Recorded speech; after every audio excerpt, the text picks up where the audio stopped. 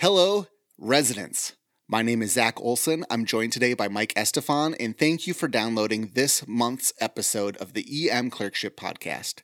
This episode is sponsored by Pearson Ravitz Insurance, my personal disability and life insurance agent, and today is round number 29 of the game. 29. Yeah, 29? Okay. A few of you have reached out to me recently because, as you may or may not be aware, the ABEM, the American Board of Emergency Medicine, recently made changes to their test format. So all these triple cases that we've been doing, those are gone all of a sudden. And now they've replaced it with this new format called structured interviews. Now, in full disclosure, I've never had to do a structured interview myself because this came after I did my test. But I've listened, a few of these are available online. I've listened to them, and we're going to do our best attempt at this today to help Mike get ready for the oral boards. I will say, just as like kind of a side, I think this is a good change for ABEM to do because the triples were supposed to be checking your ability to multitask. However, in the real world, multitasking is completely different than these triple cases. Like, it's not in the real world, it's not three interesting cases that, someone is timing out for you and spacing out for you that are all perfectly designed to be done. It's like not like that. It's more like you just get 10 people that all say, COVID-19 as the chief complaint, and one of them is a 30-year-old with atypical ACS. It's just not, I never thought it was a good part of the test. These structured interviews are meant to demonstrate that the candidate can think through and not just that they've memorized like a template. Like, I need a BMP and a CBC and a light pace or whatever. It's more of, well, why do you need a BMP? And so they ask a lot of questions like that. So I think this is a good change. So, like the single patient cases, Mike has 15 minutes to complete one of these. This case, again, created by me. They're not derived from actual ABEM cases that I had. They're not real patients. Are you ready to go, Mike? Yeah, let's give this new format a whirl. Yeah, let's see how this goes. Dr. Estefan, this is a structured interview case. There is no role playing. I may interrupt you to move through the case, but this is not a reflection of your performance. You'll have 15 minutes to complete the case. Before we begin, do you have any questions? No questions. All right, let's begin. The patient we will be discussing is a 45-year-old male who comes in from triage with a chief complaint of weakness. He states he is having left arm and leg weakness that started suddenly a few hours ago, as well as some tingling. He appears anxious but awake. He is afebrile. His heart rate is 100 beats per minute. His respirations are normal, and he is on room air. He has a history of hypertension and diabetes. He drinks alcohol daily. He has no surgical history and no allergies. Dr. Estefan, based off of this initial history, what additional questions would you like to ask? Hold on. I just want to make sure I got all the information. Left arm and leg weakness started acutely. His heart rate is 100. He's a daily drinker. He has a history of hypertension. Any other medical problems that you mentioned? Anything I missed there? Diabetes. Okay. So for this 45-year-old male who comes in with sudden onset left arm and leg weakness, I definitely want to know exactly when the symptoms started. The precise time would be very helpful for the evaluation of this patient. I would like to know if he... what was the question again? I'm sorry. Historical factors? Based off of this initial history, what additional questions would you like to ask? Great. Okay. The exact timing for when his symptoms started, and if the patient can't provide that, if there's like a family member or anyone else nearby, whoever called 911, that would be helpful information.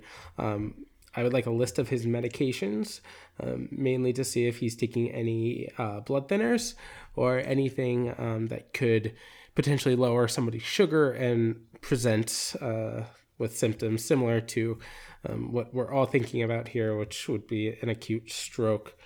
I would want to know, any further medical problems that he might have aside from the hypertension and diabetes, any other risk factors like vascular risk factors like high cholesterol or anything like that. I would like to know when his last drink was and how much he drinks daily. I would like to know if he uses any drugs or any tobacco. So a social history, I think, would be helpful here. As far as symptoms goes, if he has any other associated symptoms with his left arm and leg weakness and tingling, if he's having difficulty speaking or slurred speech, if he's having any, facial droop or numbness or anything like that, those would be all symptoms that I would want to know about. And then also, just to make sure we're not missing anything, a broad review of symptoms, looking for chest pain, trouble breathing, belly pain, nausea, vomiting, diarrhea, etc. Headaches as well, I would want to know about. And then if he's had any recent traumas or injuries to his head. Thank you, Dr. Estefan. You state that you would like to know the specific time that these symptoms started. How is that helpful to you? Well, if the patient is indeed having a cerebrovascular event, like a stroke, then the timing of the symptoms would allow us to kind of figure out what interventions are available.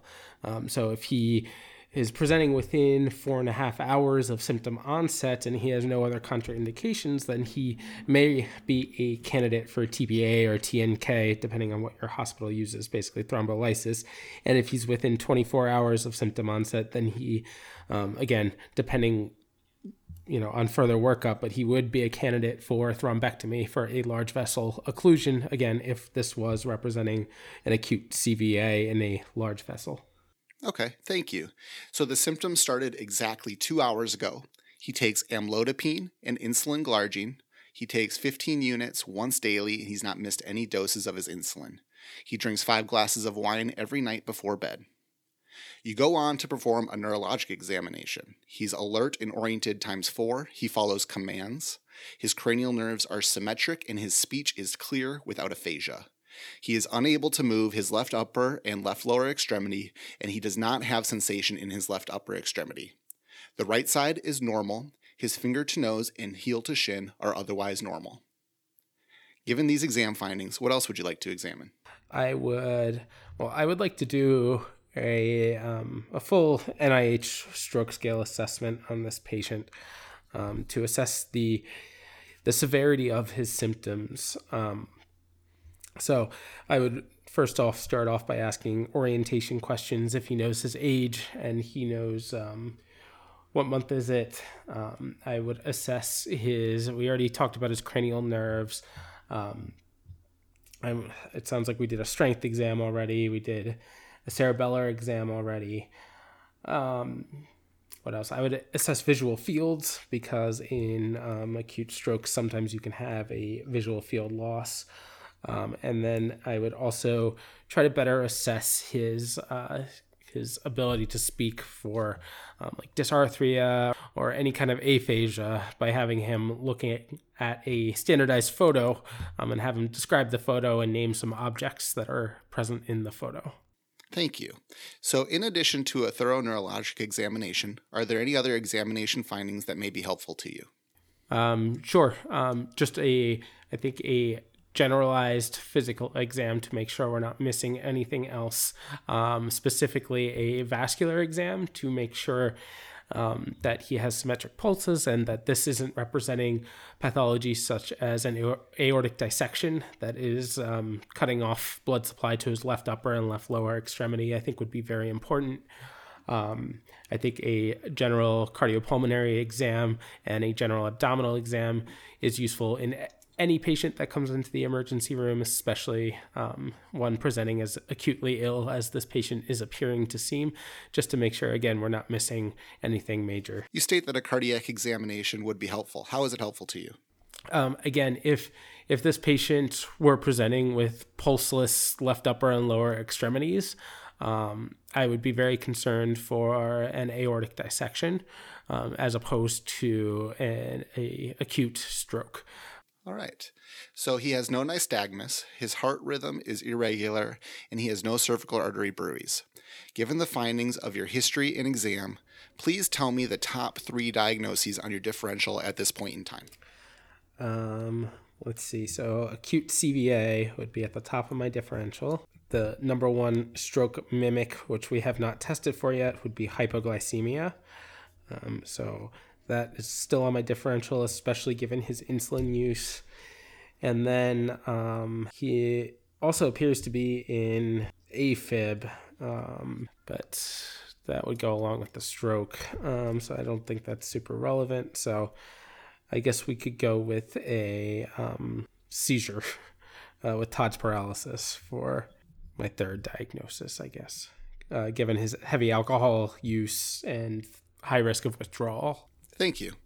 With your differential diagnosis in mind, please tell me what orders you would like to place. I would like to start out with a CT head non-contrast, and he will need a CBC, a CMP.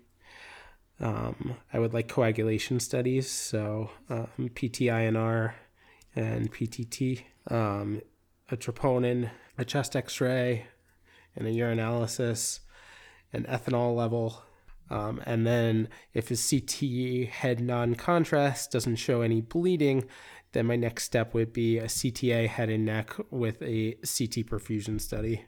You state that you would order a troponin. How is this helpful for you? Again, if he was having some kind of dissection or cardiac event, mainly a dissection that dissected into his coronaries and it was causing coronary ischemia, that troponin would be an elevated troponin would be a tip off there. Okay. Thank you, Dr. Estefan. The CT of the head is negative. There is a right MCA occlusion with ischemic penumbra. The blood sugar is 100 and his EKG shows atrial fibrillation. Given these results, are there any other actions you would like to perform at this time? Right. I totally talked about the Accu-Check, but then didn't order it. Okay. And yeah, it looks like he's an AFib. Talked about that. Didn't order the EKG. That's lovely. So he got the CTAs. He has a right MCA occlusion with an ischemic penumbra. I'm sorry. What was your question? I was too busy critiquing myself. Given these results, are there any other actions you would like to perform at this time? Yeah. Let's call the neurointerventionalist and I guess discuss TPA. I mean, we're going to give TPA. Let's give TPA. Is there anything that you would like to discuss further with the patient prior to the TPA? Yes, I would. I would like to assess contraindications to TPA. So recent history of strokes, history of hemorrhagic strokes, recent history of trauma to the head. Let's see. He's not on any blood thinners, it looks like.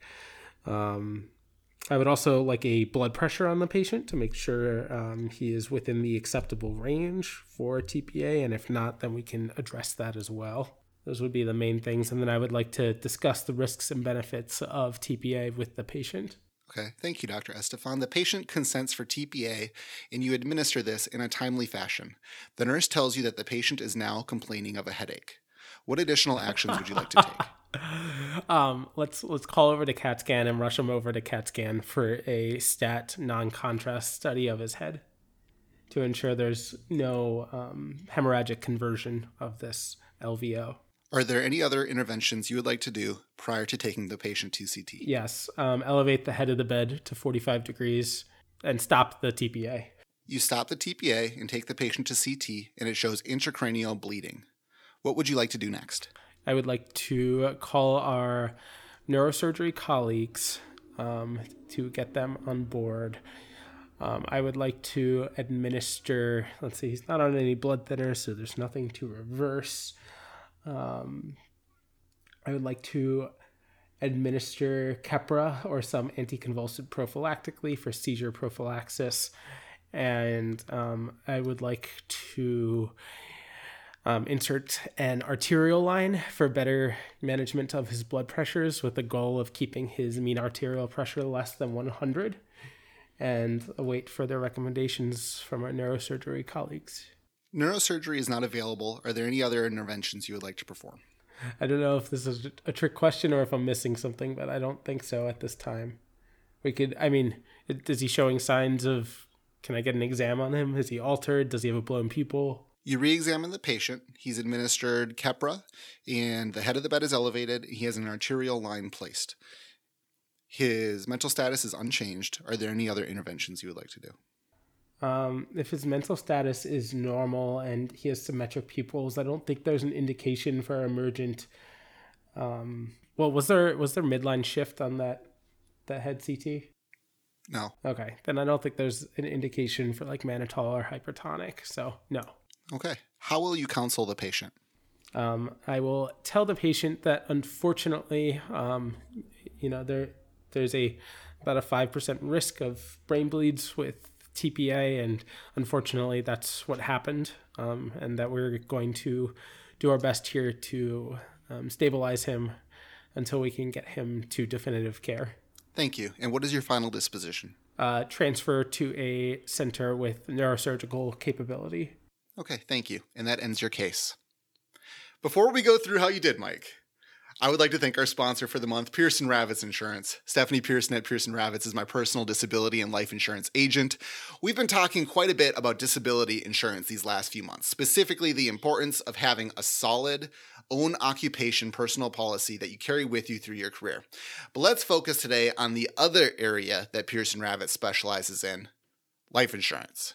You may or may not know this, but life insurance is the policy that gives your loved ones money if you die. Many of us, including myself, are the primary financial support for our families, or will soon be the primary financial support for our families. If you are in the situation where your loved ones are financially screwed if you die, or you think you will be in that situation in the near future, you need life insurance policy to protect them. Just like disability insurance, the sooner you buy it, the cheaper it's going to be because you're healthier. And you want to know why I trust Stephanie Pearson versus all the other agents out there. Lots of independent insurance agents can make lots of money by convincing you to buy life insurance policies other than simple term life insurance. When I first talked to Dr. Pearson about buying a life insurance policy, I was actually doing I was testing her to see if she's going to try to sell me one of these other types of life insurance policies that make her a lot of money but are not financially wise for me. These were policies that I knew in advance were bad based off my own study of personal finance.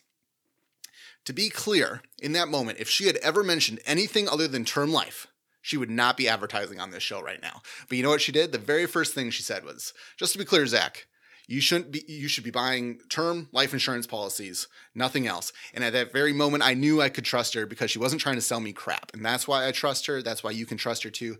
Pick an agent you can trust. Go to www.pearsonravitz.com. Get in contact with them. Protect your family. Now back to our case. All right, Mike, what do you think about these cases? What do you think about this style, this format? It's really interesting. It turned the gears in my brain in a way that I'm not usually used to. Because, in emergency medicine, we're so much about just doing things, making decisions with incomplete information and just doing things, ordering tests, finding results. But there's not a lot of time on shift to kind of break down why we're doing the things we do. And I feel like, at least in training, with at least the volumes we're seeing in the ER, that there's not a lot of time to think through this stuff, and we just kind of learn by doing. So I think this is a interesting change to the format. I think it's a good change. I don't know. How did you feel that way? So I agree. I think this is a good change to the format. I think it's a different way of thinking, and it's a way of thinking that ER doctors aren't used to, but that we need to be able to do. Even just doing this with you and kind of running through these questions, I'm like, this is a very interesting format and kind of flow. Most of the questions I had were pre-written. Some of them I would kind of throw in on the fly based off of what you were saying. But it's interesting. I think psychologically, if I was taking this test, because this is going to be about how it is my understanding. It's weird to get like results on things that you forgot, right? Like all of a sudden they say, oh, this is what the EKG show. And to have those results, despite the fact that you didn't order it and knowing that you may have missed something, I think it's going to be hard not to kind of lose it a little there and kind of get shaken by that. But my understanding of the way this works is that they will give you just results to kind of move you through the case, whether you even mention it or not. And I don't know, because I told you up front, Mike, that it was going to be this style. So I don't know if that was your understanding of how they would do it as well. But I think it's kind of an interesting way of doing it. Like, what would you like to check for on exam? You mentioned the heart, you mentioned the neuro exam, and they say, all right, the patient has no cervical artery bruise, and you kind of go like, oh, did I mess up? I think psychologically it's going to be a little bit harder to get through one of these. Yeah. I would also be nervous. I don't know how much into like the physiology of different medications and stuff that they're going to get. I think ER doctors are going to be good at explaining why they need certain tests. I think they're going to be good at explaining a differential. I think that the treatments might get tricky if they start asking questions, why. I'm trying to think of like what a good example would be,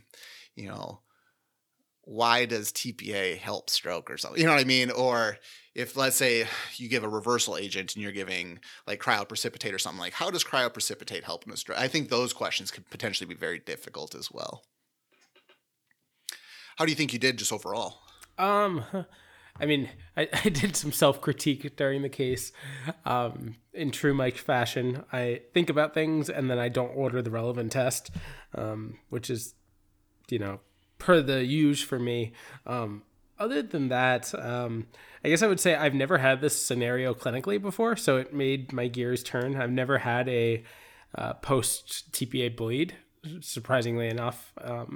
The handful of times that I've been involved in the decision. At my main teaching hospital, usually neurology handles the majority of this, but at all of our other sites, we do. So the few times I've made the decision to push TPA, luckily, knock on wood, I haven't had a bleed, so I haven't had to think about this before. So I think that was good in pushing me in a direction I'd never been pushed before. I think I made some silly mistakes, and there's probably more that I'm missing than I think I'm missing, and I'm just waiting for you to drop the knowledge bomb. No, I don't really. I mean, we'll do the deep dive in a couple weeks here on TPA. Everyone tune in; it's gonna be saucy. But as far as knowledge bombs on this style of test, this is the first time I've ever given someone in this style, other than the videos I've seen online where the ABEM people are kind of demonstrating it. So I was kind of interested to go through this as well. I anticipate that the cases will be similar. I think it'll be probably more straightforward cases. I don't know if that'll be true or not. I anticipate that'll be the case. As far as like critical actions, I think getting a blood sugar would be like a critical action. You considered it. It was in your differential. I don't think you technically ordered it, but you mentioned it a few times. Obtaining a CT of the head would be a normal. I think discussing TPA, whether you give it or not, would be in there somewhere. Repeating the CT scan when the patient had a headache, and I think placing a consult to IR or neurosurgery or that type of thing, doing some consults with this would be the typical critical actions. I don't think you missed too terribly much. What do you have? I'm curious. What did you kind of end up writing down on the paper? Because I don't even know. I'm not sure if the paper will even be like the little gingerbread man or if it's just a blank piece. I'm not sure how this will go. But like, what did you end up writing down? Oh man, it's a lot of chicken scratch. I tried to write as fast as I could. So it started off with the information you gave me, and then kind of going through, I wrote down everything that I had addressed, just to make sure that before moving on to the next question, that I had addressed everything I wanted to address. And then I wrote down all the tests I wanted, and really just kept a journal of what I was doing so I could look back and see what I had done. Yeah, I think so. And again, this is based off of me never having done this. When I looked at a couple different examples of this online through the ABEM website and it's free stuff, it kind of had the same format of like, they start you off with history stuff and then they ask you why you asked that question type of a thing. They have like kind of an exam part, and they kind of get into differential diagnosis, and they maybe have a clinical course type thing. Like it's kind of the classic flow of almost like what a note would look like as far as the order of it. So I don't know if it would be a good strategy to like have like a different heading, like a history, and you kind of write under history everything you get and make sure you get your HPI, but also like allergies and things like that. Exam. Because when I was doing this, I was like, when you do a regular single patient encounter, you have the opportunity to ask questions, get feedback, and process. This is just like, okay, I'm going to list 10 things, and then what else would you like to know? And I think it's probably hard to even keep track of those 10 things when it's thrown at you like that. That was something that seems like it would be hard if I was in your shoes, which I'm glad I'm not. Yeah, trying to scramble to write everything down was a challenge. I don't know how much this reflects what happens on test day. I mean, like we've said before, you've never done this, I've never done this. But when I was looking at examples online, they at least had a sheet, like a handout, that had all the information given. I'm not sure if that sheet is released to the tester or the test taker at intervals, following every question with all the new information, or if that is hidden to the tester.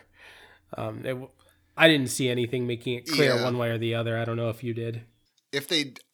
I saw that same sheet, and so I imagine you might get something along that. I don't think that the sheet will be comprehensive. I mean, they're not going to give you all of the examination findings on this. You know what I mean? They might have like a what you would see in a triage note.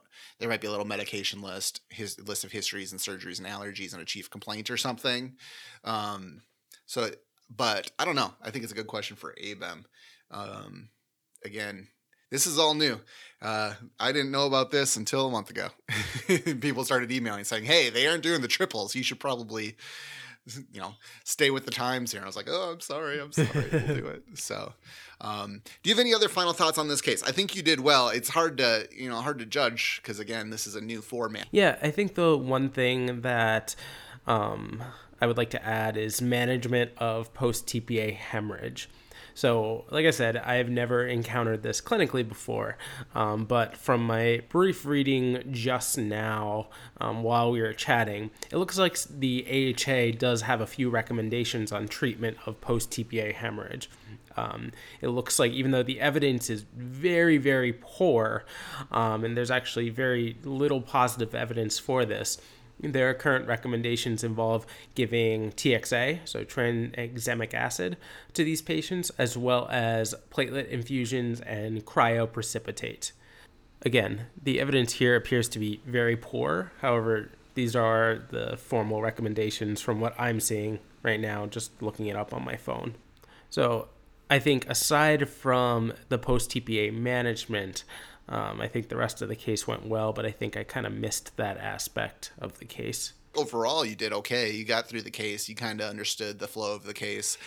One thing I thought you did really well. I think you had 3 items on your differential. I thought that was a hard one for this because the easy one, so you go stroke and low blood sugar.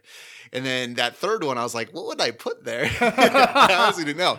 And I thought that tying together the alcohol use and the Todd's paralysis and the seizure was pretty solid. I was like, all right, there you go. I like that. I can get, that was a solid differential, I thought. So it's kind of fun. Like you don't get to list everything ever. It's like, yeah, pick your top 3.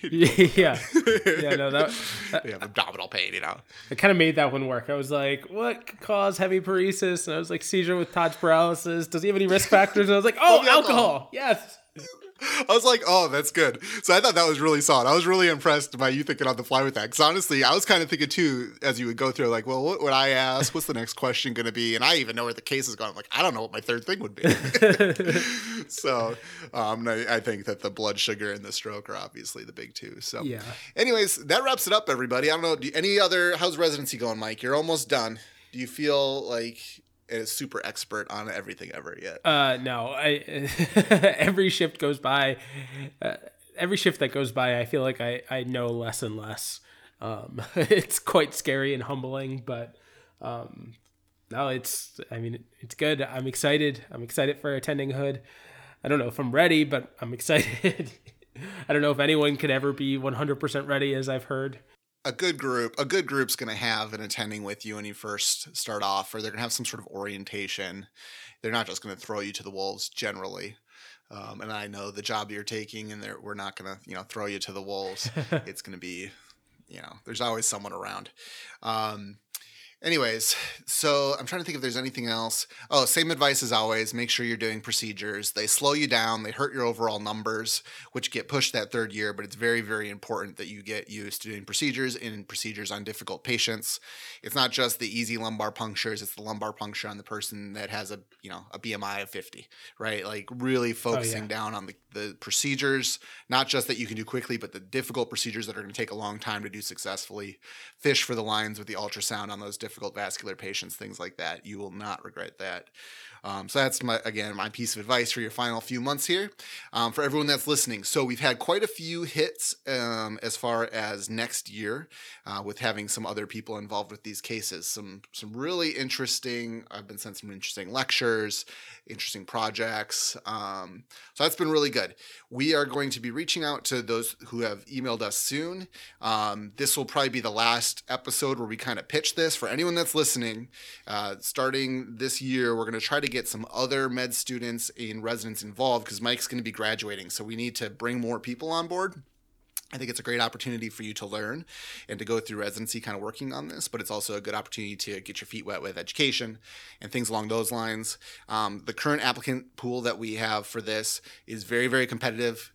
So if, I don't want to have anyone shy away from this, but try to send in something that kind of demonstrates your teaching, whether it's even just a slide deck, something so that we can at least kind of get a feel for your teaching style and whether or not it'll be a good fit.